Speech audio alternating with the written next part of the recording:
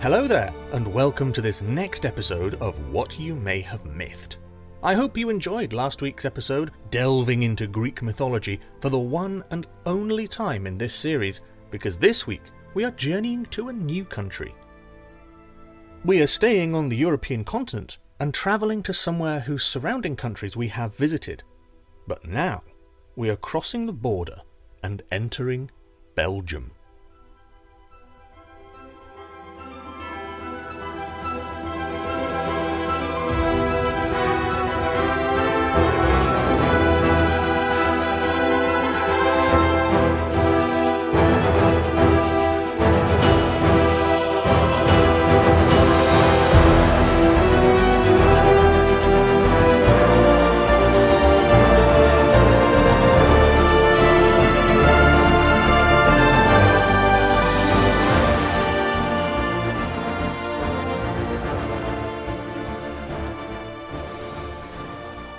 Yes, Belgium, a country full of history and folklore. Now, some of you may be familiar with Belgian folklore, but I will admit that I knew very little before I started writing this episode. But there is quite a rich history of folklore in this country, and these tales include all the favourites of Northern European mythology. Goblins, elves, nightmares, werewolves, and the Flying Dutchman. If any of these characters tickle your fancy, then let me know, and I will get a short episode out there regarding them for you. The story of today is quite similar to that of another famous story from mythology, but which one came first I'm not sure. See if you can figure out which legend I mean before the end of the episode. Anyway, I hope you find this story entertaining. The Golden Dragon of Borinage. There is a certain area of Belgium that used to be called Borinage, and it is here that they rather enjoy digging up coal. It used to be that the city of Mons was the central hub of this extraction of sparky substance, and in this city they liked to celebrate the triumph of a brave knight over a fearsome dragon. Now, before you go picturing a bog-standard dragon in your minds, this one looked rather different to most. The skin of this beast was pure gold, and its scales were like armour.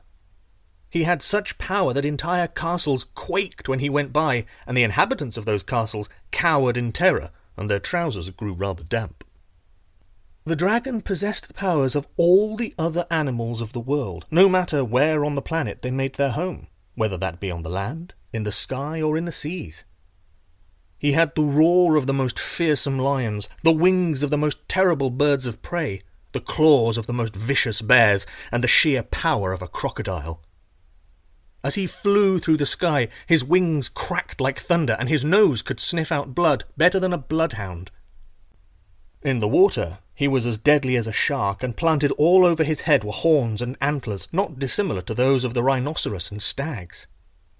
I could go on comparing this monster to other animals, but I think you get the gist that all in all, everything about him was hideous. But what really set this behemoth apart from his peers was a spectacular jewel embedded in his forehead.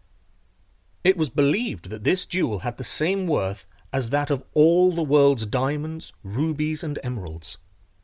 The light held within this jewel was so bright that even on the darkest of nights it lit the land around him as he scoured the land looking for maidens to consume. Such was this beast's terror that it was as if every creature that had ever previously existed throughout history and would ever exist in the future had all been thrown together into a boiling pot, and this thing had been the product. The Romans, who had decided that they quite liked the area and thought it would look lovely on their maps of the empire, quite quickly discovered that if this beast was allowed to live, then they would find themselves without any of their daughters. And even worse, slightly less worse, the noises that the dragon made during the night, howling, hissing, honking, hollering, and harumphing, was so loud that no one got a moment of sleep. Kind of like if you have a cat, but 1,000 times worse. But they soon realized that the most dangerous time was when the dragon made no noise at all, when he was quiet and nowhere to be seen, when he was hunting for his prey. No one let their girls out after nightfall for fear of them being devoured.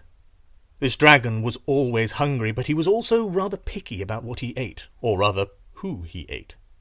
Only females. Never men, boys, pigs, goats, chickens, cows, or, gods forbid, a vegetable. Unless, of course, there were no maidens and the only food was the aforementioned menu.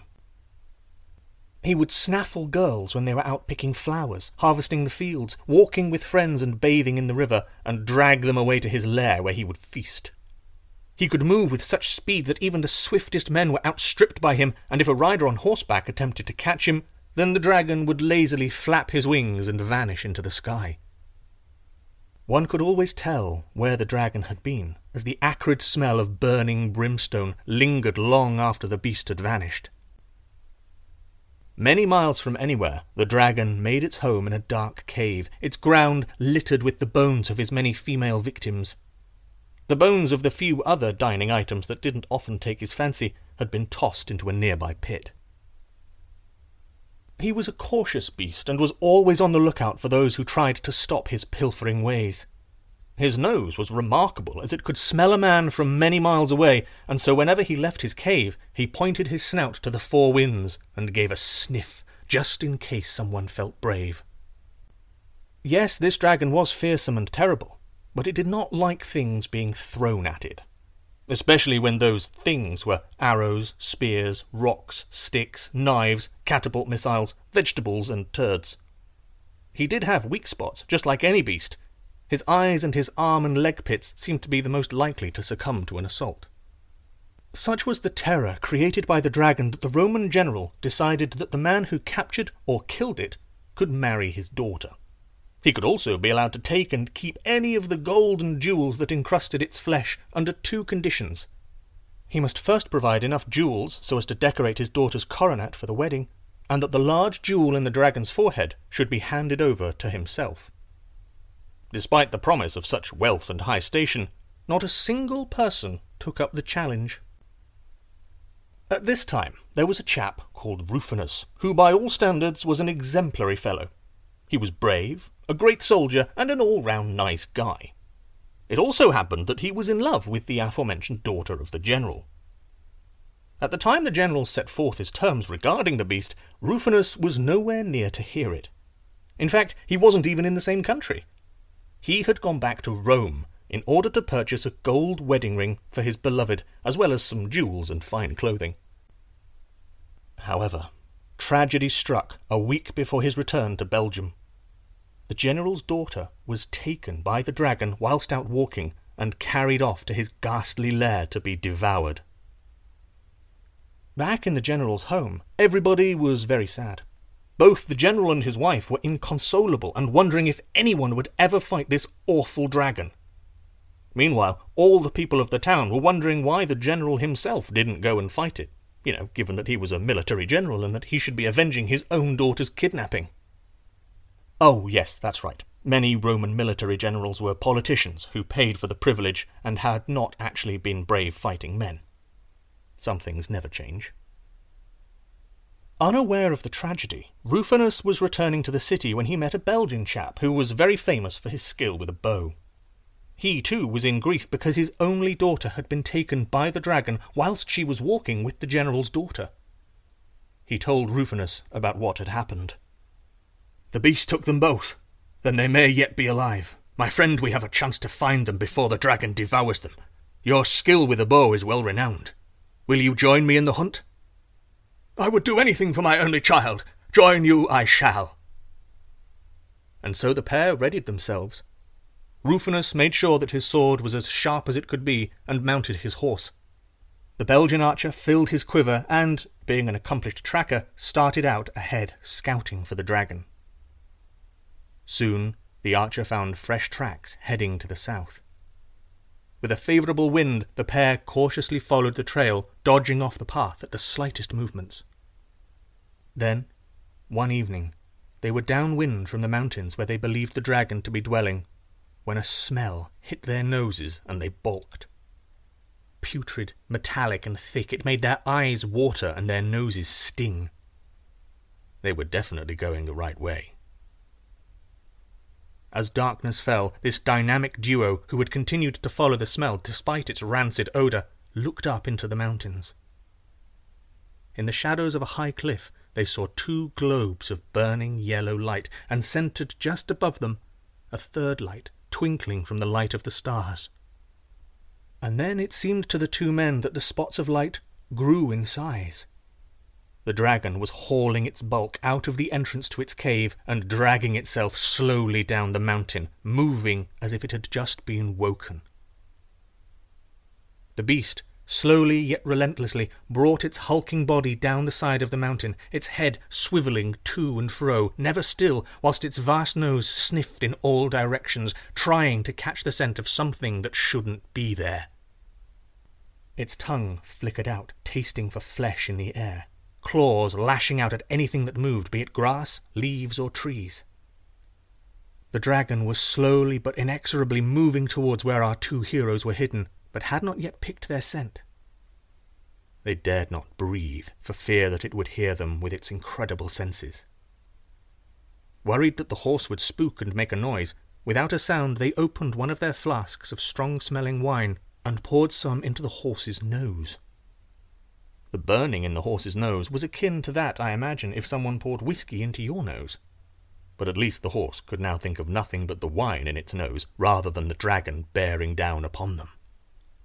Their hearts were pumping so fast they were terrified that the dragon would hear their beats inside their chests. As the dragon drew nearer, Rufinus slowly lowered his spear, and the Belgian slowly nocked an arrow onto his bow. He was aiming for the monster's glowing eyes, while Rufinus's goal was to launch his spear deep into that terrible maw. With the thought of both the glory of defeating and ridding the land of this horrible monster, and the inevitable respect and love they would receive for doing so, the two men stood their ground, weapons poised, their blood thrumming in their ears. They would back down, no matter what. Closer and closer the dragon boomed, but then it stopped. It pushed its front legs off the ground and stood high on its haunches, its tail swinging violently behind it. It took all the archer's will not to loose his arrow at the dragon, but he knew that he would not be able to hit its eye from where he stood. It would be like shooting a fly from such a distance that it looked like a speck of dust. And then the dragon roared, and the world around them trembled.